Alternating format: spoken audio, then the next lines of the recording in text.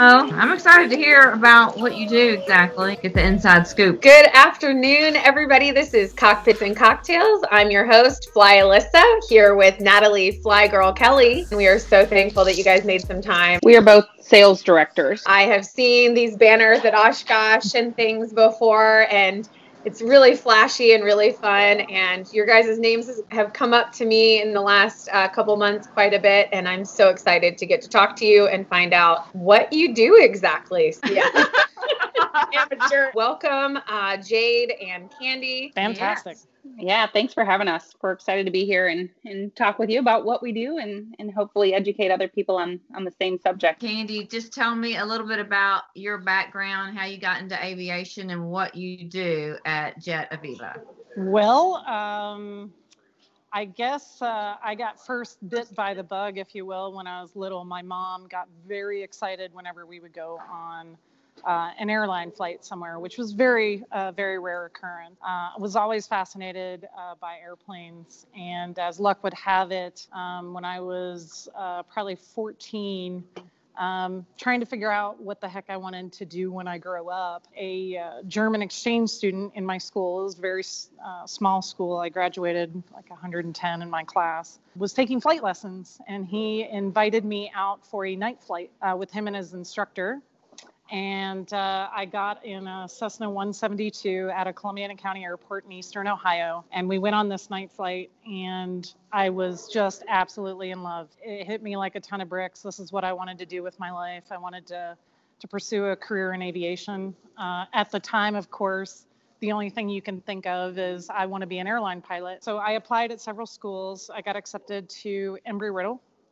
And at the same time, I borrowed money from a sister and a brother and started taking flight lessons. And I soloed when I was 16. And I remember it was actually a very hot day in July, and got to fly out of that same airport and in that same airplane, that same 172 that I took my first little airplane ride in. Ended up going to Embry-Riddle down in Daytona Beach, Florida. I started, doing flight lessons down there and whatnot, and discovered that I actually really enjoyed my business classes, and I loved flying, but there was a lot of, I guess, entrepreneurial spirit in me that I discovered.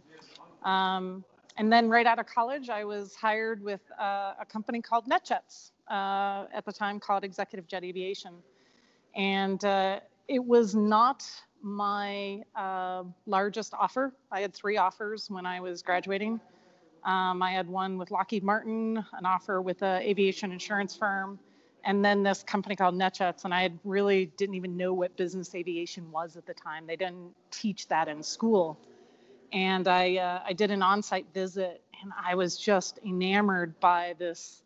It was almost like CIA headquarters with all these cool screens, and it was a dark room, and you could see airplanes flying all over the place on the screens. And I was like, this is so cool. And I was very fortunate to have 2 sisters who were very career-minded, very independent women that I could look up to. And I talked to my one sister, and I says, but this is my lowest offer. And she says, where do you think you're going to have the most fun?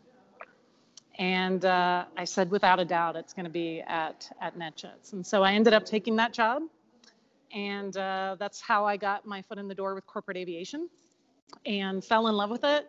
And I've just kind of grown up through my career in this industry, first working at NetJets and operations, then went to work for a 135 charter and management company, ended up doing maintenance, aircraft maintenance sales for a while, and then eventually, put my big toe in the water with aircraft sales back in 2011, and have just absolutely loved this job ever since. It's my favorite of all the different jobs that I've had in this industry, and the people that I work with are amazing. And so if they'll keep me, it'll probably be my last job. So that's kind of my upbringing in aviation, if you will. Yeah. Wow. Well, there's a lot of things that what kind of came to mind when you were saying that. I love how all these interests kind of came together with your entrepreneurial spirit, and you like the business classes and then aviation. I just love it when things kind of like, meld together like that. Yeah. Yeah. I feel like in aviation, like people get into aviation and they just want to be a pilot or something, and then like it kind of gets shifted as you get deeper into it and find what you're really good at versus what you thought you'd be good at. And that's kind of why I love the podcast, is like there's so many parts of aviation I didn't even know existed until this last year of doing the podcast and interviewing people. So yeah, super. So many facets. I don't really feel like a lot of people know a lot about what corporate aviation is or business aviation. Like there's so much to it, and I don't think for some reason there's just not a whole lot of information out there, or it's just not, you hear about airline jobs and pilot jobs with the airlines, but you hear about business corporate aviation, but you don't really know what that means exactly. Yeah, for sure. And interestingly enough, I went back to Riddle. I'm very proud to say my nephew is now going to Riddle now as well, and I'm excited for him. But going back to the university, I was a little saddened to hear that they still don't really teach a whole lot about business aviation. And I thought with its growth over the past, sadly, 20 plus years that I've been graduated now, that they're still not focused on that. And I'm not sure why, because it's a huge industry, and but there still seems to be tremendous focus on the airlines and military aviation, and of course the engineering and innovative technologies that are surrounding that. And of course now with UAV and everything else, it seems to overshadow this very rewarding industry that I feel so incredibly fortunate that I found by accident. Yeah. I know. I always wonder why too, if they are the airlines supporting the schools a lot, or why, what is that connection where they really push the airlines quite a bit versus more like 50-50 corporate aviation and airlines? My guess is it's because that's where the majority of the jobs are.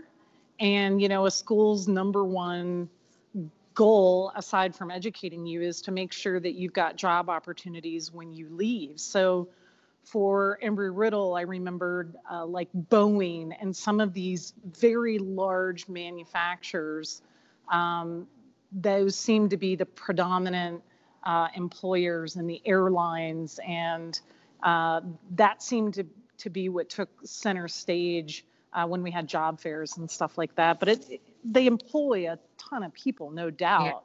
Yeah. But I don't think I would have enjoyed that career as much. Yeah.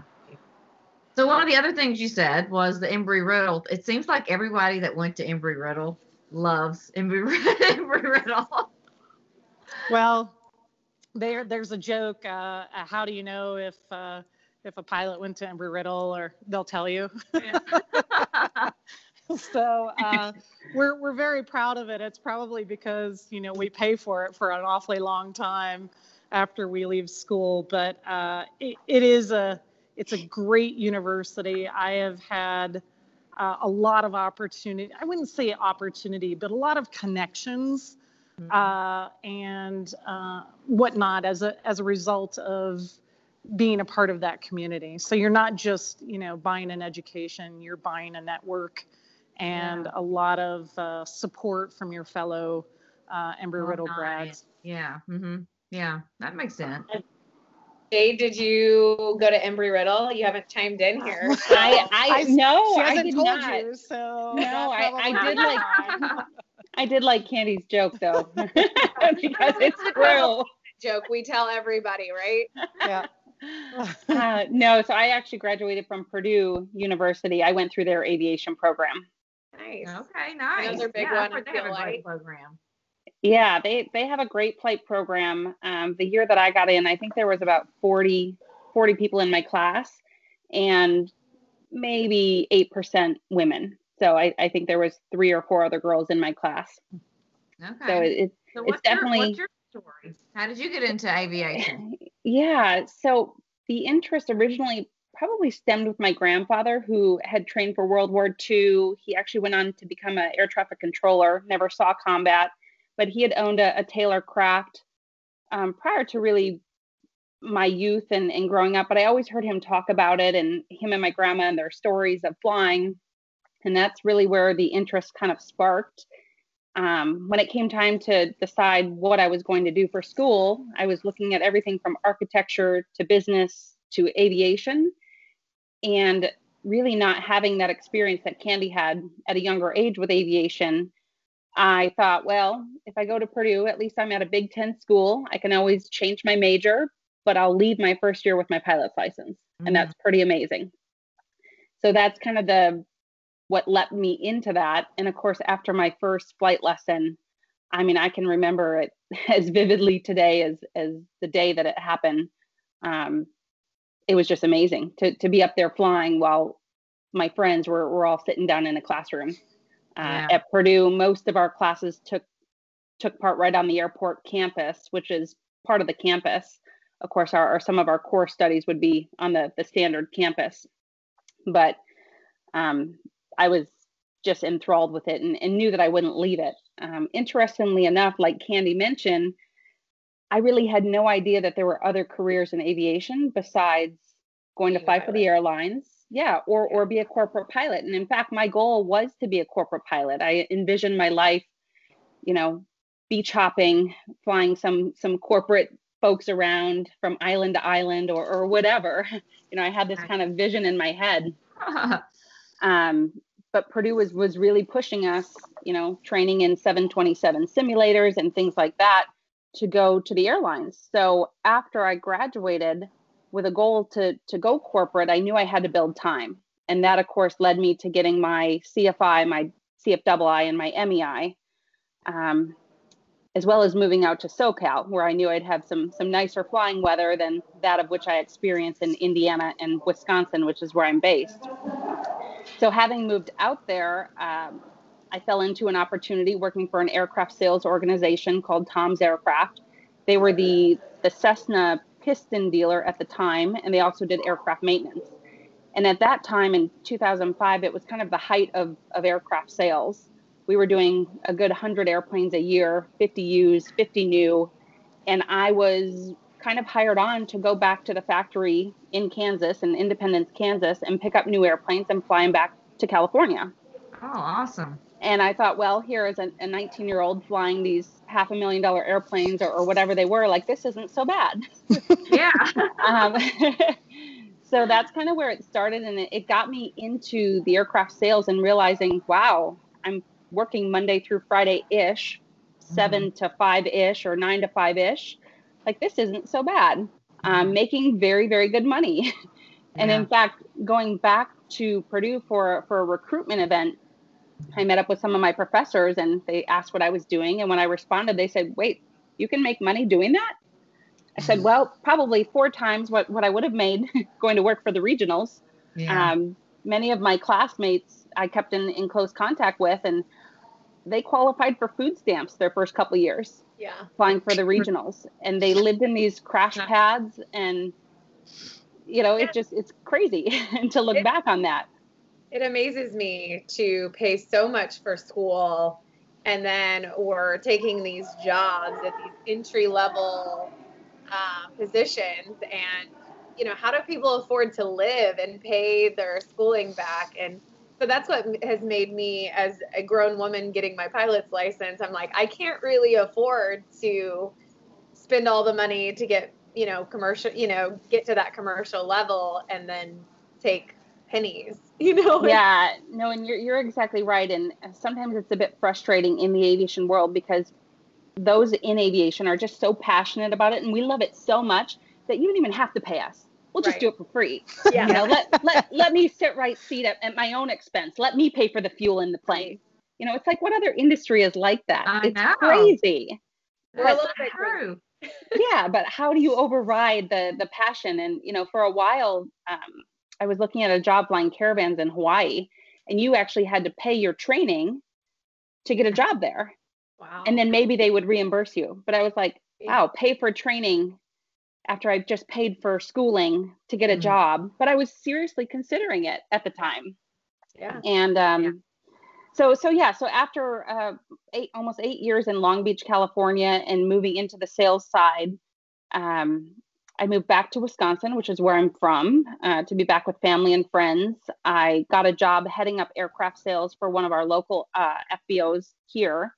And after about a year's time, was recruited by Cyrus, one of our co-founders for Jet Aviva, to come work full-time for Jet Aviva, head up some of our sales, and with it the offer to get a type rating in the CJ3, the Citation 525 series. So I don't know who in their right mind could say no to that.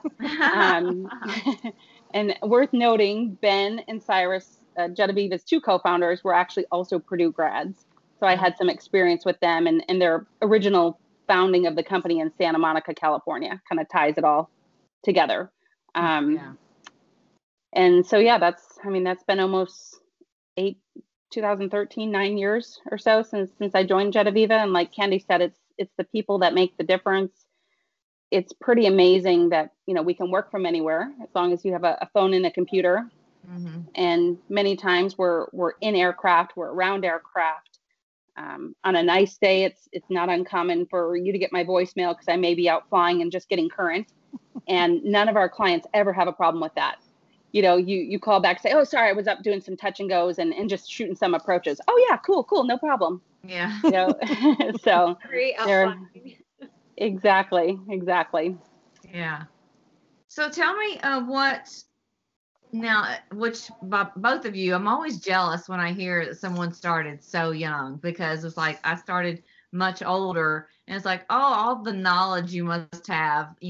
Every time I go flying, I learn something, and it's like, oh, I'm just a little jealous I didn't start sooner, because you learn so much every flight. So I think that's really cool that when you're like 16 years old, or when you go to college, that's kind of what you're interested in. And I didn't know until 4 years ago that I wanted to learn to fly. So it's just kind of, I always think it's really cool that you can be so focused and go after things like that. So what I wanted to say, a couple of things were, do you both have the same job, and for someone that doesn't know anything about that, what does that mean exactly? What do you do exactly, and how do you get into that kind of field? Someone new. Yeah, so one thing that's unique about Jet Aviva as opposed to other aircraft brokerage firms, and that's what we are, we're an aircraft broker, both buying and selling airplanes, representing either buyers or sellers. In fact, much like real estate is kind of how it works. So one thing that's unique is the fact that rather than have territories, I'm in Wisconsin, I don't just represent my area of the country. We are model market focused. So we work very closely with our other colleagues, Candy and I and whatnot, based on what our clients' needs are. Mm-hmm. And it really allows us to work collaboratively as a team rather than in competition with one another. Yeah. And it allows us to know a lot about a little rather than a little about a lot, mm-hmm. Because that can become difficult. And, I represent the Citation Mustang line of sales, and Candy can tell you what she represents. But again, it just allows us to be experts in that field and know everything from maintenance schedules to aircraft on market to market conditions of that plane to things related to training and flying that airplane. You name it, we try to dig in deep and know as much as we can. Yeah, and I'll chime in here. That is super unique to our company, because having been in different sales organizations, not just selling airplanes, but selling other products and services in business aviation, it's very much typically a territorial thing. And the thing that I love about Jet Aviva is, like, if I've got a client right now that's interested in a Mustang, and we are incentivized to work together, and it works out really well. Where in other organizations, you kind of, get into this little bit of a territorial fight, whose is whose. But at the end of the day, like, I know my client is going to get the absolute best information to make informed decisions by virtue of Jade and I working together. Mm-hmm.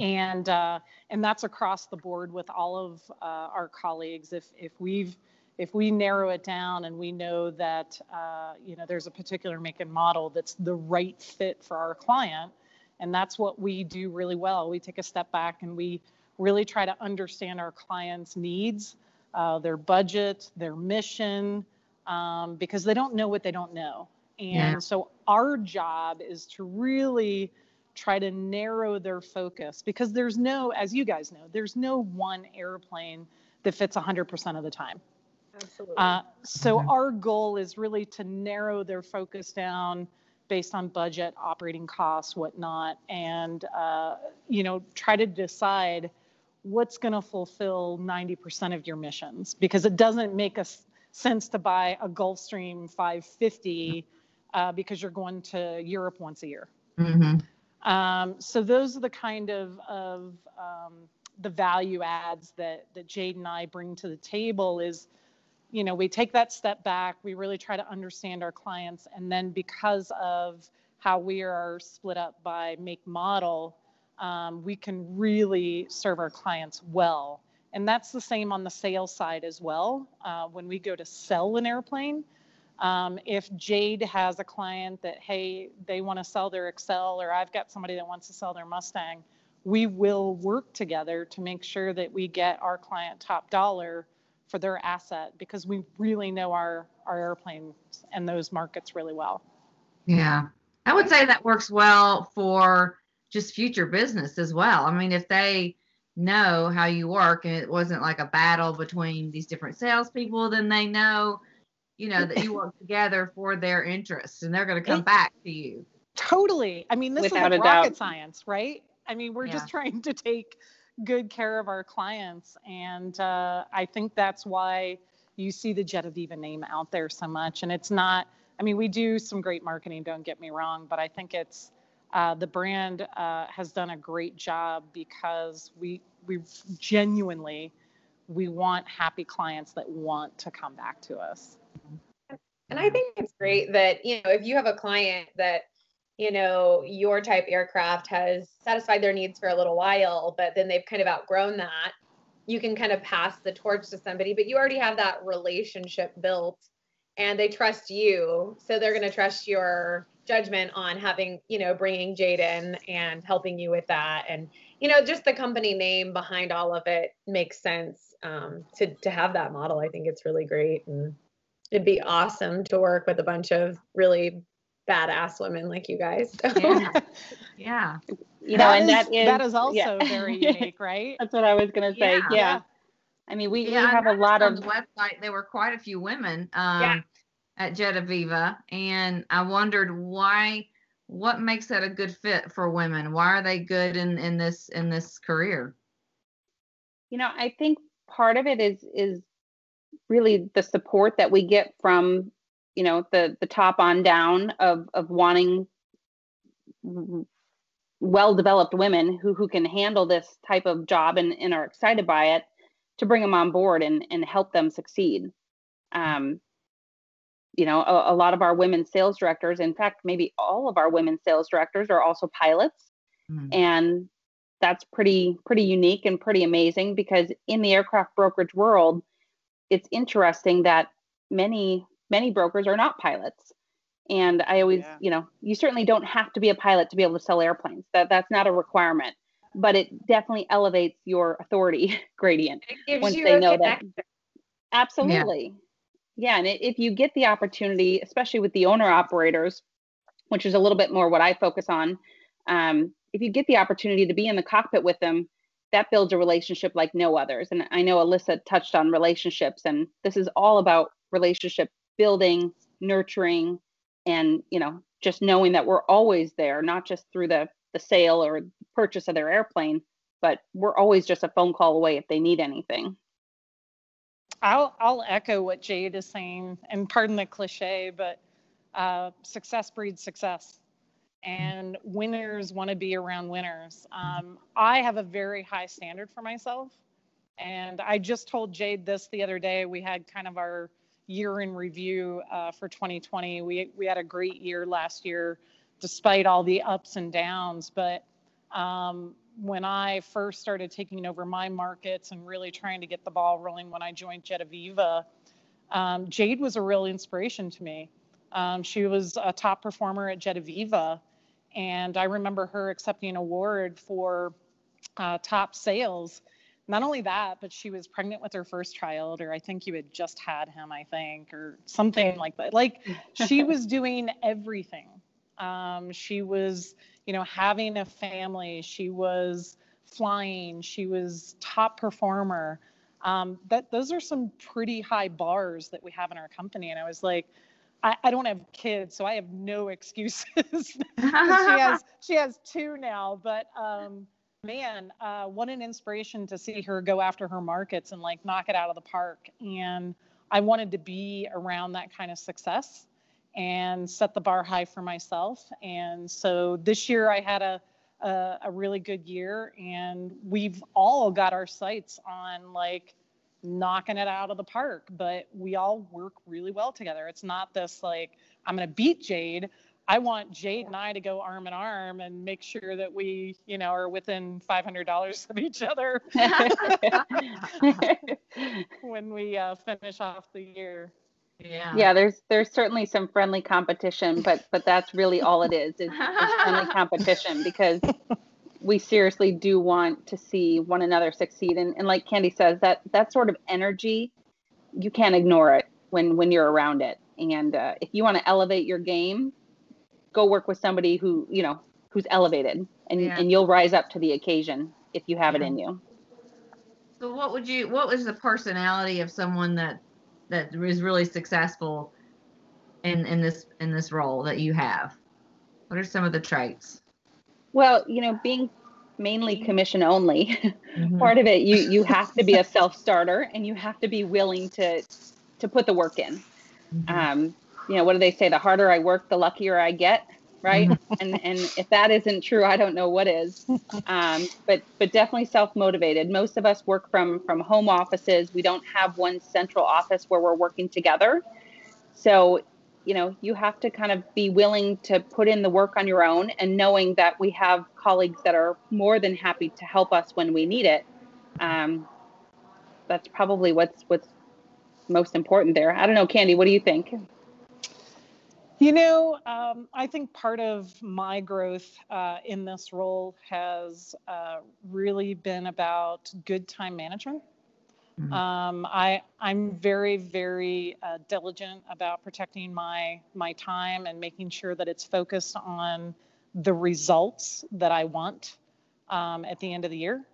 And because there's a difference between being busy and then being busy on the right things. And those are hard lessons to learn. And focusing on the hard tasks at the beginning of your day versus hey, I got all these things checked off. It's not about quantity, it's about quality and focusing on the right things. The other thing that I really had a tough time with, and that I've done a better job of this year, is trusting my team.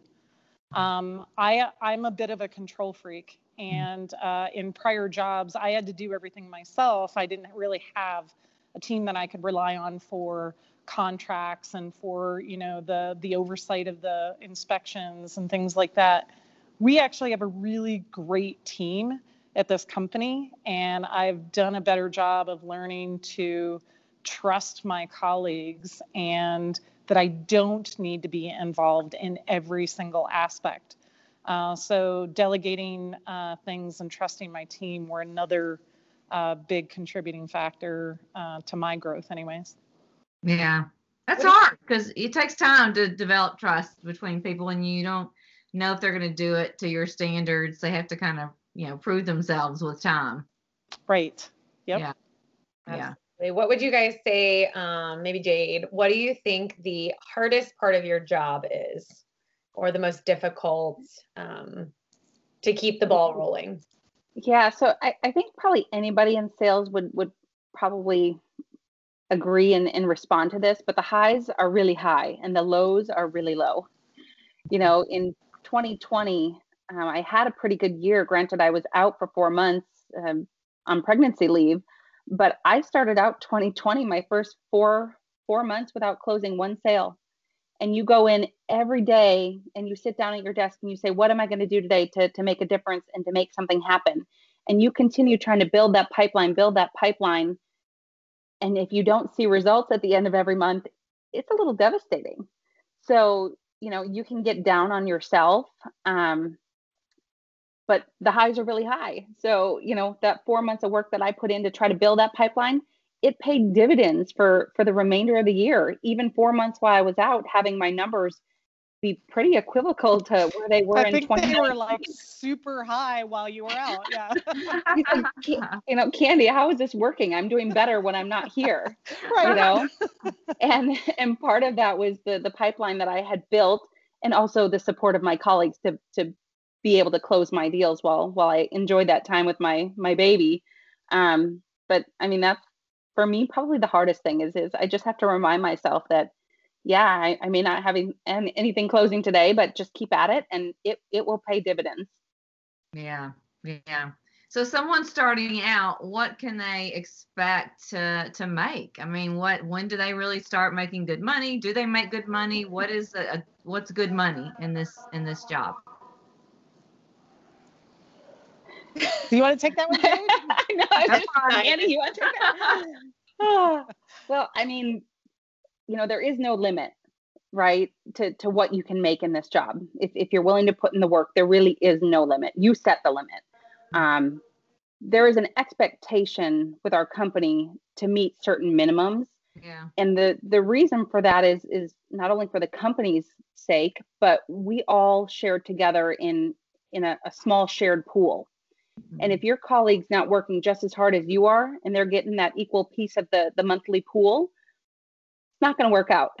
Yeah. So, Yeah. exactly. So we do all set goals at the beginning of the year for minimums that we're going to meet, and hopefully crush those goals. But I would say, that's a hard question. At the minimum, you're probably in Candy, what, the 6 digits, and you could be upwards of $500,000 if you're having a good year and you're working your tail off.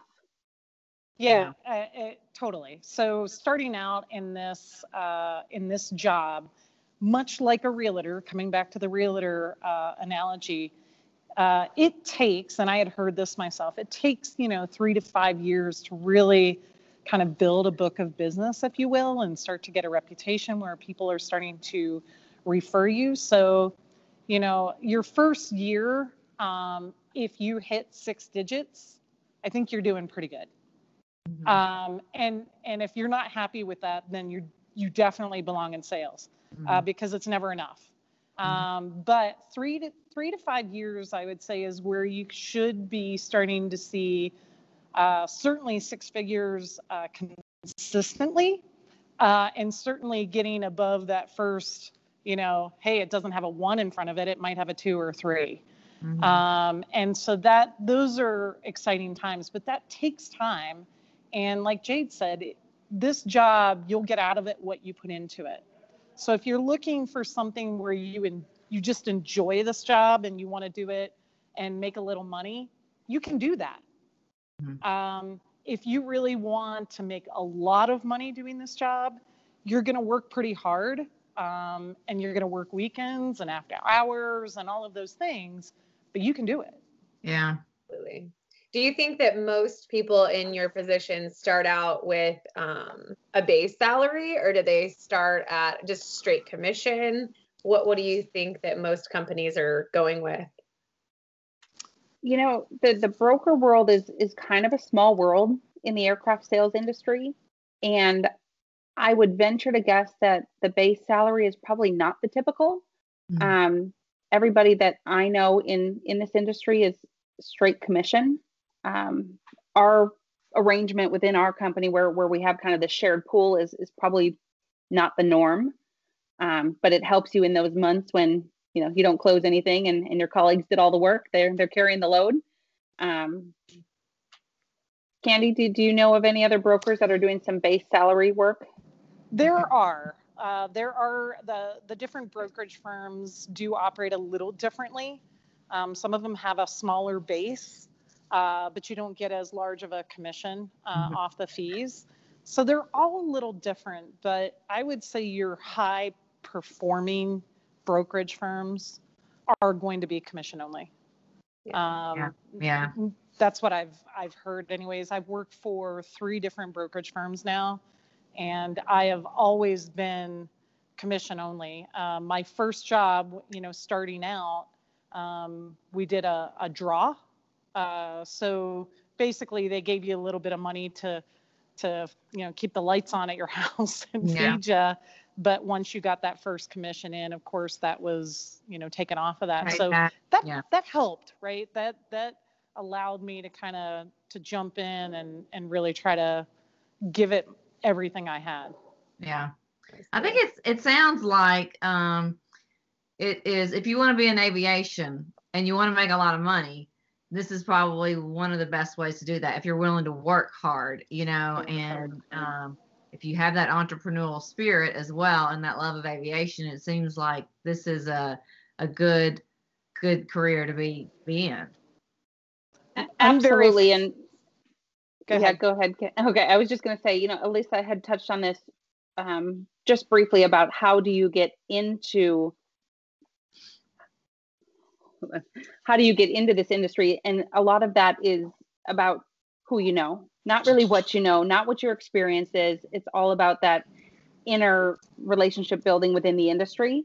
And Candy, I know, did a lot of that through Embry-Riddle, but you can't really undervalue the industry events and showing your face and repeatedly, trying to build that relationship so that people know your name. Because like many industries, aviation is a small industry and people may go from one career to the other career. But once you're in it, if you have a good reputation, it's well known. And if you have a bad one, it's also well known. Yeah, It's true. So true. I think networking is so important in aviation. So true. Yeah. Yeah, I've been really fortunate. Go ahead. I've been really fortunate to have met so many amazing people, and Natalie as well. I mean, that's how Natalie and I, essentially met in the beginning. And I mean, you realize how small aviation is, and building that professionalism and rapport and building that can be just torn down in a second. So you really have to bring your A game at all times. And you were mentioning that, in the morning when you wake up and focusing on the things that are really important. And I think I struggle with that. I'm like, oh, I've got to post to my social media and I've got to do this. But it's not getting me anywhere. It's keeping those connections, but I also need to do those like hard tasks, and knock them out. So. And the other thing is, oh, go ahead, Candy. You're frozen, so I can't see you talking. Hopefully I'm not frozen with one of those weird faces. You're not frozen, Candy, not for me. Okay. Yeah. No, there's a great book that I read last year called Eat the Frog.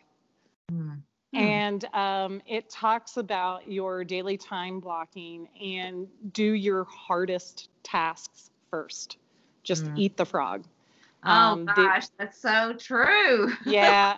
Things you want to put off. Yeah. It's the things that you're just like, man, this is not going to be fun making 20 cold calls.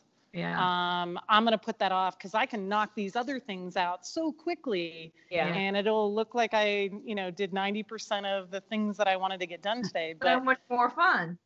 Yeah. And they were way more fun, but I need to eat the frog. So Eat the Frog is a great book, and one that helped me kind of prioritize those things that I really don't want to do. But they have the biggest impact usually. All right, I'm going to write that down. I already wrote it down. Yeah. For those people that, I will dread the entire day doing those cold calls or doing whatever it is. And so it makes your whole morning, even though you're accomplishing so much, it's still going to ruin your whole time because you're dreading that other thing. Or I have the worst client coming in at the end of the day, but it's made my entire day terrible. Just put them in the morning, knock it out, and then you can be so much better the rest of the afternoon. So that's such good advice. One of the other things I wanted to point out that Jade was talking about or alluded to a little bit, but it's important to realize that if you are considering a career in aircraft sales, is don't feel like you have to know everything about like selling airplanes before you do it. This job, I was really scared about doing it because I didn't know anything about aircraft sales. I knew about airplanes, I knew about maintenance and stuff like that. But if you get with the right company and the right people and the right support structure, you can absolutely be very successful in this business. So don't be afraid to try it because you don't know it. Jump in with both feet and have the right support around you and the right company who is going to support you, and everything else will fall into place. That's great advice. Because I was thinking, I would love to do that, but I don't know anything about jets. I don't know any, it's like, and I'm sure a lot of people think that, well, I'd love to do that, but I don't know all that stuff. Right. And that's where knowing like the networking and knowing people, because this job is way more about your personality, your ability to connect with people, to listen, and to just be passionate about what you do. That is way more important than knowing, what airplane has thrust reversers, or how much gas it burns. How many seats they have. Yeah. What generation it's in. What the different panels and the different years. And yeah. It can be overwhelming, and I feel like for somebody that has this interest, because I was, in those shoes not so long ago, is you can really talk yourself out of it, even though you think you might be good at it. And I think it's important to know you don't have to know everything. You just, if you believe in yourself and the fact that you've got a great personality and the drive to go learn and grow and all of those things, you can absolutely be successful in this job. No, awesome. Well, that's a good way to end, Jade. What's your kind of final advice, or what would you say about that? So, I think, all of us being passionate about aviation, there's nothing we love more than getting somebody else passionate about aviation. The opportunity to take up somebody who is a new pilot or hasn't flown before is like, when can I do it? And when do you want to go? We don't need an excuse to want to bring somebody flying, and to be able to kind of mentor people in that capacity, whether it be becoming a pilot or joining aircraft sales, is something I think we all love, or at least I love. I it kind of brings me up, and it's exciting to see other people and help people get into this industry and really know and understand that there are tons of other career opportunities in aviation outside of just being an airline pilot. And there's nothing wrong with being an airline pilot if that's what you want to do. But if you don't, or if you want to explore other opportunities, I can probably name off 100 different aviation careers that you could explore, that don't include, flying a 777. Yeah.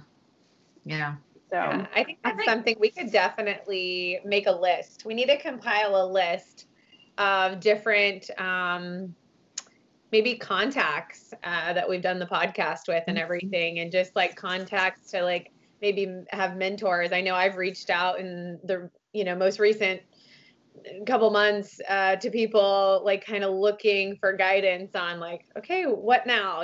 What do you do next? So I think that would be a great list of contacts to just kind of get people into the different types of aviation and how to get started. So well, you can put me on absolutely. That list. Yeah, absolutely. You're awesome. Thank you guys so much for everything in your time today. We really enjoyed talking, and I can't wait to see you at the upcoming air shows, hopefully. I know. Hopefully. I know. Are y'all going to be at Sun and Fun? I likely will not be at Sun and Fun, but will definitely be at EAA. I live just an hour and 15 by car and 25 minutes by airplane. So there's no excuses, and I'll be there all week. Yeah. What part of Wisconsin do you live in?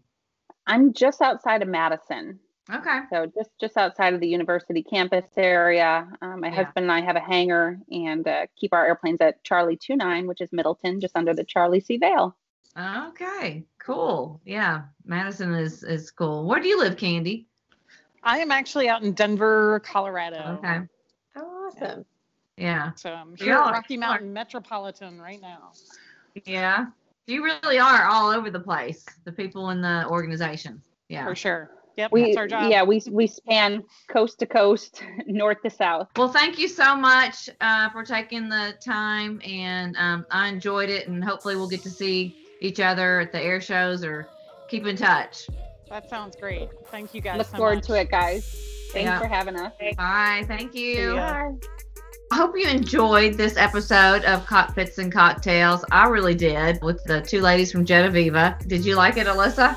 All I can say is wow. Like, I mean, just to hear their stories and know that they have each other's back in aviation, you know how important that is to have a team of team players, you know? So Yeah. I think that's really cool how they function. So I think it's a great career for women, because women really are good at relationships and building relationships and and being multitasked. and multitasking for sure. Yeah, and I'm sure they're juggling a lot. So I enjoyed that. I hope we run into them. Make sure you subscribe to the podcast if you have not yet. Share it with your friends and let us know if there's anything that you would like on a future episode. Cheers to my empty glass. Cheers. Cheers.